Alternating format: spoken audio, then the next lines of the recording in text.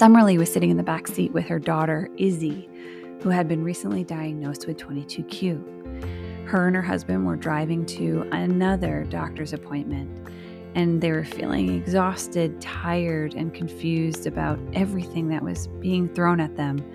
And in that moment, they decided to create a place, a blog, and a website for other parents to learn about 22q and not feel so isolated. This was the beginning of the 22qt.com idea, and I'm so honored to introduce you to Summerlee. Welcome to the 22q podcast. My name is Becky White, and today I am thrilled to have Summerlee here with us. She is a mom and an advocate, a very new mom, and her story is very unique in the sense that after she had her daughter, she created a blog post and a website to raise awareness around 22q. And Summerlee, thank you so much for being on. And please tell us about yourself. Thank you for having me. Yes, I am Summerlee. I am a mom of 3. So I have 2 boys and then our Izzy. The boys are both 7. One is biologically mine, and then the other is biologically my partner's. And then we have Izzy together, but we all live here full time together. So it's a crazy household. But I am a licensed school counselor. I'm lucky though, this year I'm working from home. So the flexibility that allows me to do everything I need to do with Izzy for her medical appointments is wonderful. So that's a huge blessing. Yeah, that's me in a nutshell. That's great. And tell us about Izzy. Tell us about your journey with 22q. So Izzy is a year and a half now. She was born July 1st, 2021. My pregnancy was pretty typical. They had me do some extra testing just because I was like at the 30-year-old threshold. And at one point they did find an abnormality on the ultrasound on her heart. However, we went and saw a specialist multiple times, and they ended up ruling everything out and telling us that everything was okay. 2020 hindsight, they were only looking for Down syndrome.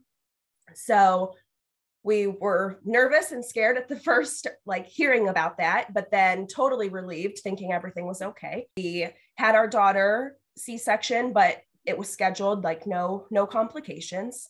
And we brought her home, and she was perfect and adorable.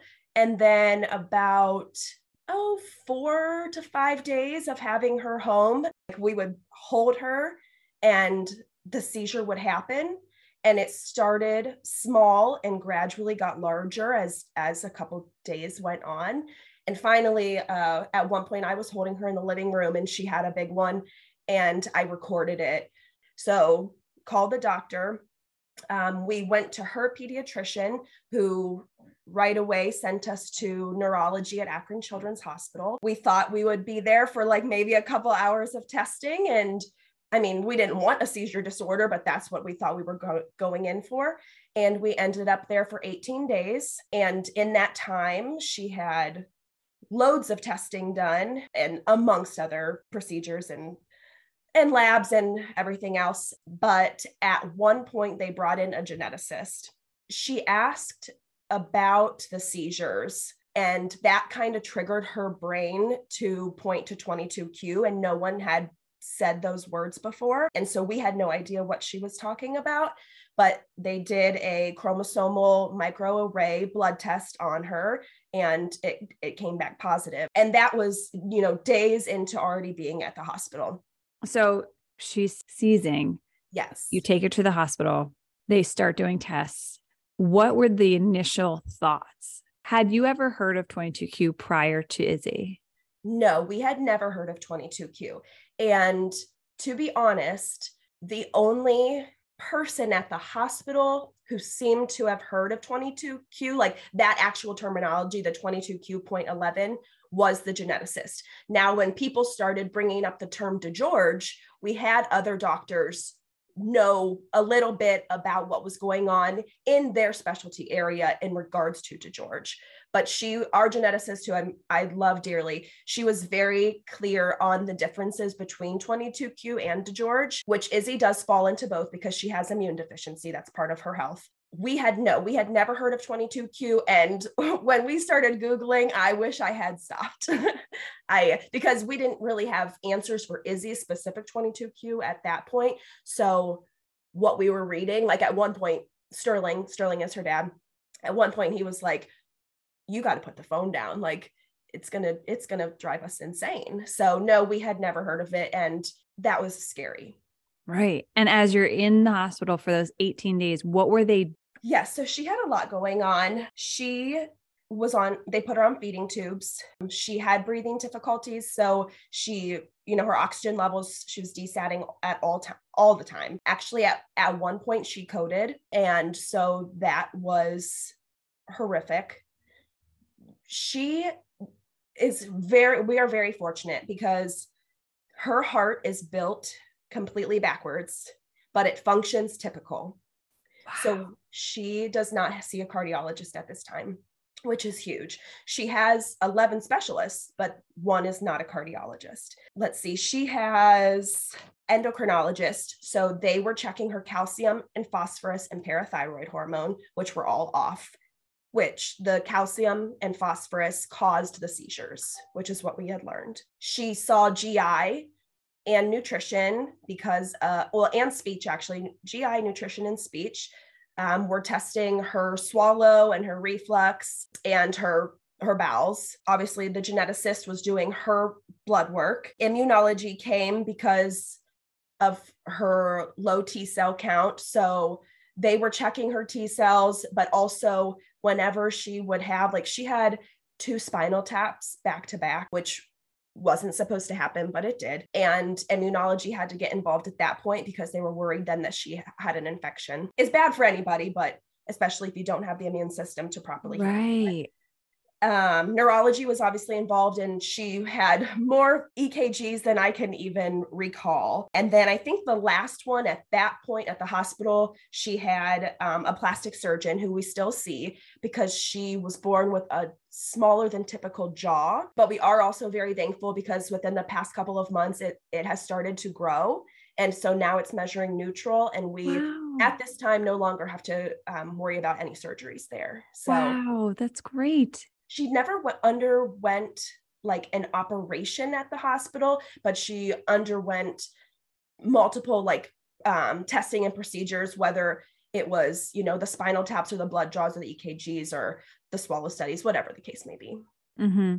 And with the feeding tube, what was happening there? So she couldn't keep anything down, and they didn't know whether it was a reflux issue or if there was something wrong with like her esophagus or her trachea or something like that.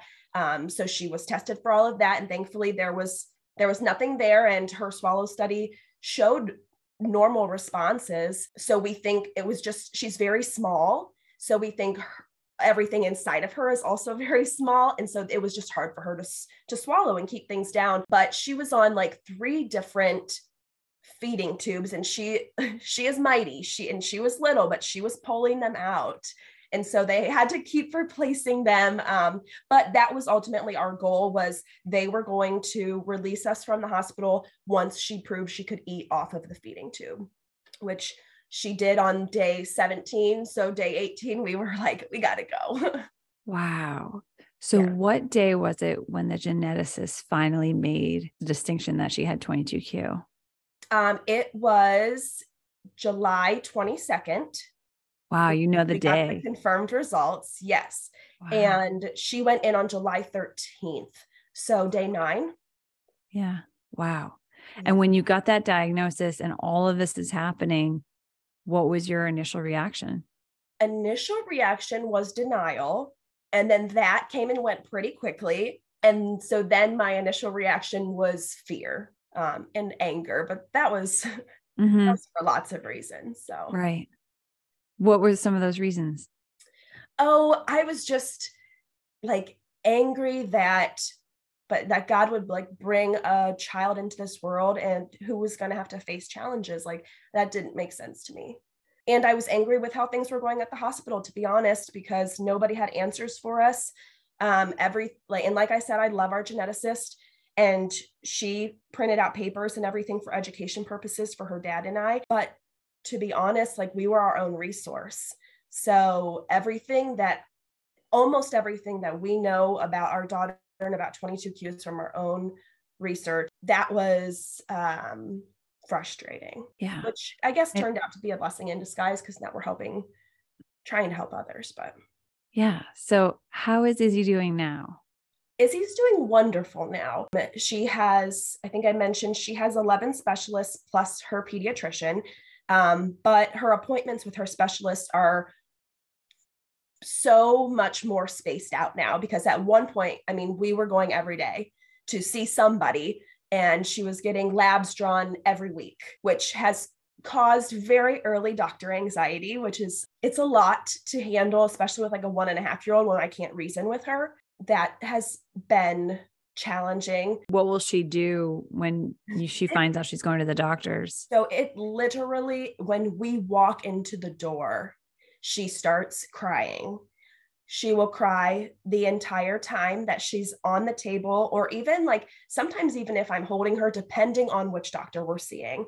And obviously if there's labs involved. And as soon as that visit is over and we leave the door, she stops. She's very smart.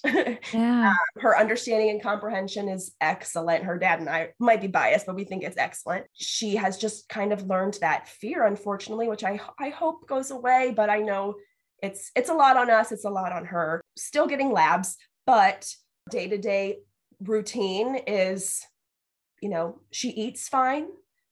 She drinks fine. She loves eating and drinking. She spends the days with her grandparents while her dad and I work. And we take the time we need to take her to her appointments whenever they may be. And so right now we have very few concerns compared to where we were like a year ago, which is amazing. I'm so glad to hear that. Yes. It breaks my heart hearing that she's having trauma. Yes. And I always say when we go to any doctor really, and she's like losing it, I tell them she has doctor anxiety, and they look at me like, okay, lady, she's 1.5 years old. Like, she's just crying because of her age. I'm like, no, it's true. Like, she sees you, she sees what you have in your hands, and she's putting 2 and 2 together because she's been through so much. She's been through so much. She has trauma. She's Yes. remembering everything. Yes. I'm like, and I think I wrote in one of my posts a long time ago, she has been through more in her short little life than most people would go through in their entire life. And she's so lucky to have you as her advocate, because it's true. Our children go through so much, and it's very easy to forget how much they've had to endure in those first couple of years of life. And she's still very young. And the fact that she's already picking up on where she is and recognizing signs of, oh my goodness, this is the place where I've had to do an EKG before. I didn't like that, so I'm going to cry. So what has been helpful for you in those situations? Has there been anything that can maybe calm her down or talk her through before going to an appointment? Not really, but I guess what gets us through is the doctors that she sees. Her dad and I actually hand selected them, because we were at Akron Children's for so long, for those 3 weeks. We got to meet a lot of people within each specialty area. When it came down to moving from inpatient to outpatient, we learned very quickly, obviously, that advocating was huge. So it was my whole intention to tell them which doctor we would be seeing. That was important to me. That was important to us. And because of that, and because of the doctors we have chosen to work with, I feel like our rapport is very strong, and the doctors get it and they understand and they love Izzy. And so what gets us through those appointments is we make them fast. We do what we need to do and we're done. They know that she doesn't want to be there. They don't want to torture her, obviously. Do you remember or recall the first time you really spoke up for her, maybe in the hospital or at a doctor's appointment? Yes. So at the hospital, I was very vocal. I think to a point where probably the nurses were fighting over who didn't come to our room. But I was also, and I said, this is a very delicate situation, being on the other side, put yourself in our shoes. this is your, at that time, 2-week-old daughter, 2-week-old baby. And when she coded, we truly thought like, we're not leaving here with a baby, I would say probably from that point on, although it may have been even earlier than the coding, during their rounds, they would talk like amongst themselves, really outside of the door. And so we made it a point to be a part of the rounds. I had my notes on my phone, and every single day I wrote down what they were discussing, and then what the follow-ups would be. And if that changed, then you have to come in and have a conversation with us about the change, because that didn't always happen at the beginning. Things were just on their schedule and their time. And I'm sure with everything that needed to happen, probably there's some questionable moments as well. But that was my thing. Like if there's a change in your schedule with my daughter, then I'm the person you talk to before that change happens. Right. Yeah. Right. And then her dad, Sterling, he's much less vocal than I am. He has more patience in that area. But it came to a point where, and it was during one of the rounds, where he like stood up, and I was like, oh, you're about to hear the wrath now. And he was, on one where he was like, we're switching hospitals, we're switching providers. And ultimately we didn't do that. And we found the people that work wonderful with us. But it came to a point of like, you cannot have a conversation and, for how the day is going to go or how the week is going to go without including us. Absolutely. It's very hard to be an advocate, especially when you're in the hospital for more than 3 days. And once you pass that 3-day mark, I don't know about you, but I know that I turned into a protective mom that just wanted answers, and to make sure that these poking and prodding and blood tests and EKGs and x-rays were completely necessary, because I just couldn't take it anymore. Did you have the same feeling?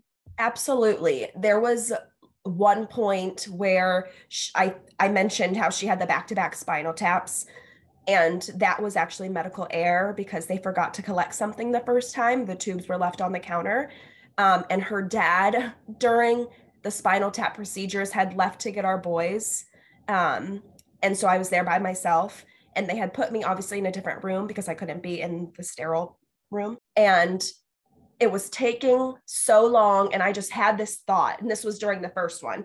And I just had this thought, like, something is wrong. Like no one's coming out to talk to me, but something is not right. This should be over. And I went to the secretary's desk, and where Izzy's room was from the secretary desk, I could see the windows, but they had closed the curtains. And I said, like, I'm going in there so they can either do it with me in there, or they can stop the procedure because something isn't right. It does not take this long to do a spinal tap. Who then told me that they were going to stop. I could enter. And then I heard whispering amongst staff members.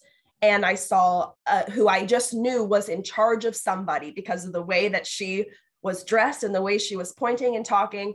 But no one was talking to me. And I was just like, okay, stop. What's going on? They told me there was a mess up. They had to do a second spinal tap. And I lost my cool. And just like you said, the poking and the prodding, like, this is a delicate baby. I know you do stuff like this all the time. Same thing with IVs, like, I understand you do IVs all of the time, but she's a baby. She's my baby. Her veins are very little because everything about her is very little. And we have asked, and it's like in this category of the IVs, we asked over and over for a specialty team where they, bring in the lights and do their magic and they get it done. And a nurse denied us, saying that they didn't have that. And we knew that wasn't true. And so we told them, you will not do any more IVs until you bring in the magicians who get the work done in a timely manner. And they didn't agree with our, stopping them from trying to, find the vein and do whatever they were doing. But we put our foot down, like, you can't keep poking her. You cannot do that. So they brought in their specialty team, and guess what? Got it in the first try. Yeah, we had the same thing at Boston Children's, sitting there watching it happen. And then eventually you're just like, something happens as a parent and caregiver. You're just like, no, stop. Yes. And we were also very lucky because some of the medical staff became advocates with us in regards to other medical staff, if that makes sense. So they actually were going to do a third spinal tap. And as they were prepping her because of issues that were going on, we kept saying, like, I don't think this should be happening. Can we give it 24 hours? I don't know. Or can we not do it at all? Like, is this absolutely necessary? Like you had mentioned. And thank God her neurologist, who I adore, came in and stopped them and said, like, absolutely not. You wouldn't do this on an adult. You're not doing it on an infant. And it's not absolutely necessary at this point. So and that's when I hand selected him as our neurologist for outpatient. And we had some nurses too, my nurses, there was 5 of them. I wrote them thank you notes when we left because they were like angels on earth. And every single day I knew their schedules. And so I would give the charge nurse who we would be seeing. And they accommodated that, thank goodness. And those nurses became our advocates as well. And that was very helpful, knowing we had people on our side within the hospital as well. It's so true. They are angels on earth. And I want to make it clear that we are not bashing medical professionals. No, not at all. We love them. We need them. They are so important. And they Yes. deal with an array of parents, I'm sure, that don't give them the respect that they deserve. But we're talking about more advocacy for your child, especially when they're brand new, Yes. and how hard it is for us as parents to find that voice in a proper way to support. Absolutely. And I am so thankful for the doctors that we have found that continue to work with Izzy. How is she doing now? What is she like? What are some of her quirks, and then maybe what are some of her things she's working on, like PT, speech? How is she? Give us a picture of who she is. So she is, like I said, she's petite, but she is small but mighty in many ways. She is vocal. She doesn't have words, but she's vocal and non-vocal with what she wants, and she will get what she wants. Her understanding and comprehension of how her dad and I talk to her is out of this world. Like, she fully knows how to answer questions using her nonverbal skills. She loves Mickey and Minnie. She loves learning from Miss Rachel, which is this YouTube sensation that we found. She does work with a developmental specialist from Help Me Grow because she was delayed a little bit in her crawling. Now she's delayed a little bit in her walking. She does always meet her milestones, just a few months behind. We also were working with speech therapy, but that was for feeding. She graduated from speech therapy and nutrition at the end of 2022. So if we do see speech delays in the near future or the future, wherever it may fall, she will continue working with Help Me Grow in that regard. And they also have a speech therapist on deck for us with her plastic surgeon team if we need that. And now knowing that it's 22Q, you can definitely learn and find things that in our community tend to happen and may or may not happen, and look for them. But yeah. I would love for you to share more about when you came up with the concept for your website and share My 22QT with us, and, tell me how you came up with the idea. Okay. So Izzy was born in July 2021, diagnosed July 22nd, 2021. And in September, her dad and I were driving to an outpatient visit at Akron Children's. And we, just like any other car ride, having conversation.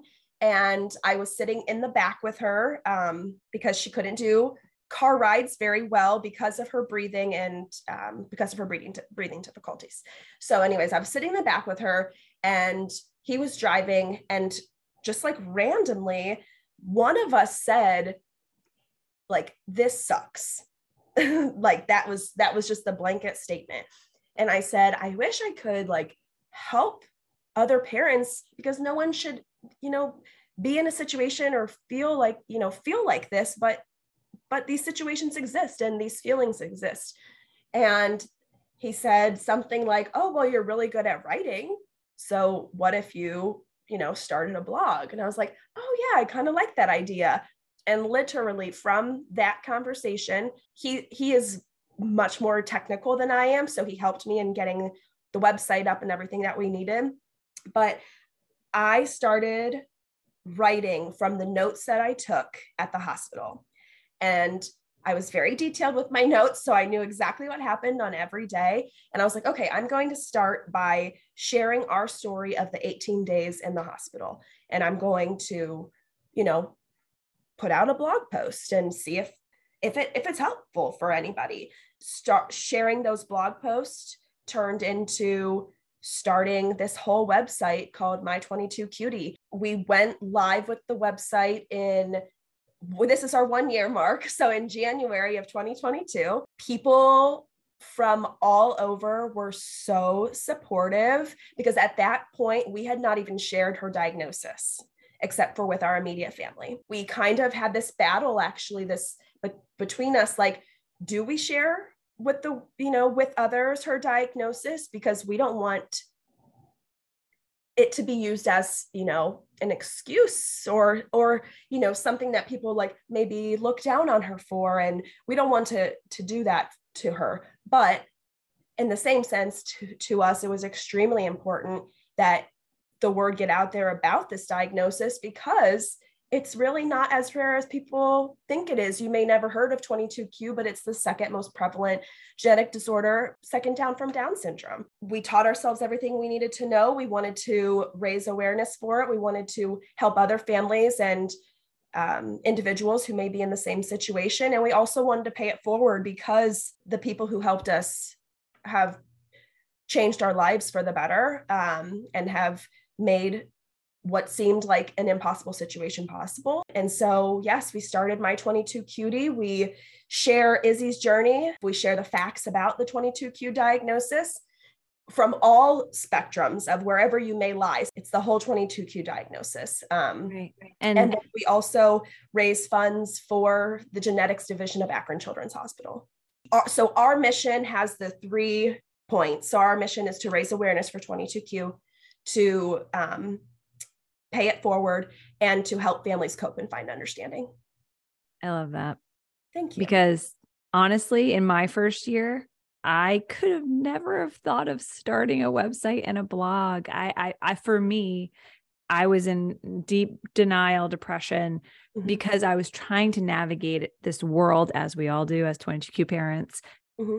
We felt like we were alone, my husband and I. Okay. And we've had those conversations of, this sucks. I hate that our son has to suffer through this. I hate that, he can't enjoy just being a baby. So I hear you. And yes. And it was, I think what got it really set in stone and going was the writing of everything that happened became extremely therapeutic for me. So I don't love what happened by any means, but I do love sharing it, because I do think it is helpful, and it's helpful for others, and it's helpful for myself. Mm-hmm. That's wonderful. The writing is extremely therapeutic, especially when you're going through something so traumatic, and it's almost hard for your brain to comprehend what is going on until you get it down on paper to try to figure out what's going on, or in the computer. And from starting this amazing website, have you had any encounters that made you smile or made you just say, wow, we're reaching people? Have you had any of those moments? Yes. So, obviously our family and friends have been extremely supportive throughout all of it. Peers from our past and present will contact us and be like, oh my gosh, how can I help? Yada, yada. But also we have had individuals from other countries and across the United States reach out to us via social media. And all of them have been parents of young ones with 22q, except one person was an adult with 22q. They have reached out and either thanked us for sharing the stories, told us that we're inspirations or that Izzy is an inspiration to what they're going through. And I have been able to have one-on-one conversations with parents of newborns who have just been recently diagnosed. And I have been able to share with them my experience and answer their specific questions, which has just been really cool to know that, it's not just my mom and dad going on my website and reading all the posts, but like it's international, which feels awesome that we're helping others even in just like the words that we write. So you're achieving your goal of just being able to help a community. It's become my sole passion to raise awareness for 22q. That's so amazing. How much have you changed in the past year and a half from all of this? I would say that Izzy has taught me to not live within a bubble and to like truly make every moment count, because you never know what's going to happen. I am more understanding of all people. Was the unknown and guilt. We, through our research learned that 90% of the time this diagnosis is random. It's not caused by anything. We did not get blood testing done, but we have two typical boys. And so we believe that we're in that 90% of it just being a random cause. But that was very hard for myself to not blame myself, because I was the one carrying her. So I dealt with that challenge of feeling guilty. And like I said, the unknown, because at that time I felt like no one was giving us answers, or at least no one was giving me answers I wanted. Now I would say the challenge that I face is not thinking about the future. If I think too much into the future and focus on little things that worry me, then that will that's just going to destroy everything. That's going to destroy me, her, it all. And so, like I said, staying in the moment and focusing on the small wins, like, her taking 2 steps unassisted is small but mighty, just like her. So I would say that's my biggest challenge now, navigating, is not thinking about the future, but I'm also very aware of that challenge. And so I try very hard to live how I want and how I preach. Right. It's so hard. Even with anybody that has a typical kid, it's so hard to think about the future or what that's going to look like. And especially for our kiddos that have 22q, there's so many diagnoses. There's 180 different things that could happen. And within each specialty, there are tons of different things that could happen, whether it's genetics or endocrine or so growth. Many what ifs. So many. And it can be paralyzing if you and in the hospital it was, and it took time, but I don't feel paralyzed by that anymore, which is a very freeing feeling. Good. And what, if you could go back in time to when you started your journey, and when let's say when you're in that hospital, she's been seizing, and you could go back in time into that room, what would you tell yourself in that moment? I would tell myself, she's going to surprise you. Is not as scary of a world as it seems right now. And it is so important to focus on your individual child's diagnosis. We as a community obviously are here to support everyone with 22q or parents of 22q or wherever the case may be, but every individual with 22q is a unique diagnosis. Not one person is the same. And I just would tell myself that Izzy's diagnosis and what her path needs to be is what is prominent. But like I said, she's going to surprise you, and no need to worry, mama, because she's got this, even if you don't. They are so strong, right? My son is very similar. Like, he's the strongest person I know. Oh yes. It's like in all ways. I love that. And any advice for parents listening that are maybe just got the diagnosis yesterday? What sort of advice would you give them? That same advice, like find a support system.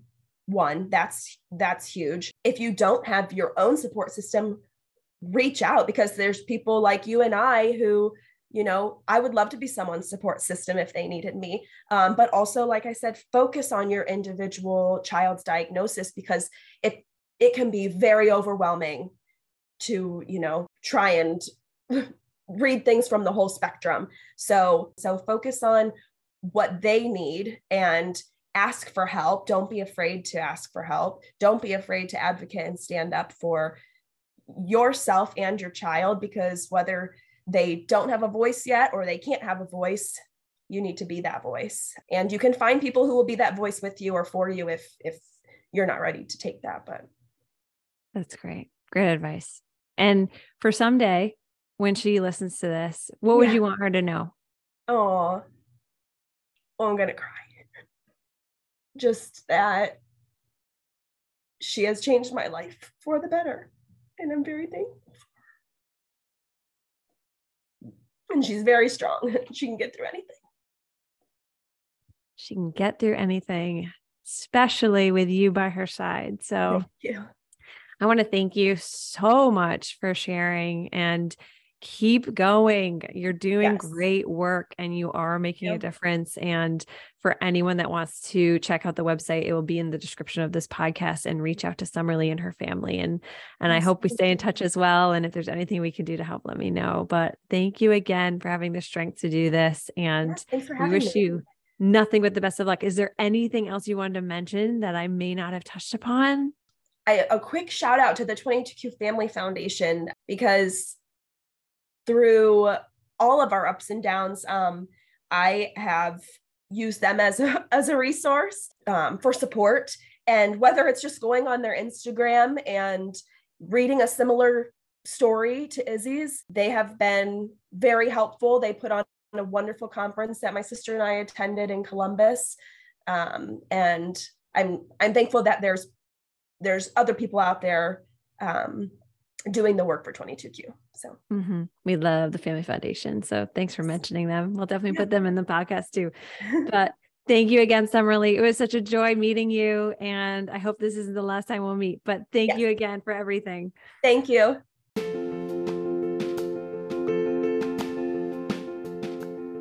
Summerlee, thank you so much for sharing Izzy with me today. And I am just blown away by your passion and drive towards the 22Q community, and it truly is inspiring. So keep going. Good luck with the website. And if there's anything the 22Q podcast can do to help, please let me know. And for all of our listeners, thank you so much for listening and sharing this podcast. If you'd like to reach me, you can contact me at 22qpodcast@gmail.com with any questions, or if you're interested in being on this podcast, please feel free to reach out. And never forget, 22Q family, that you are not alone.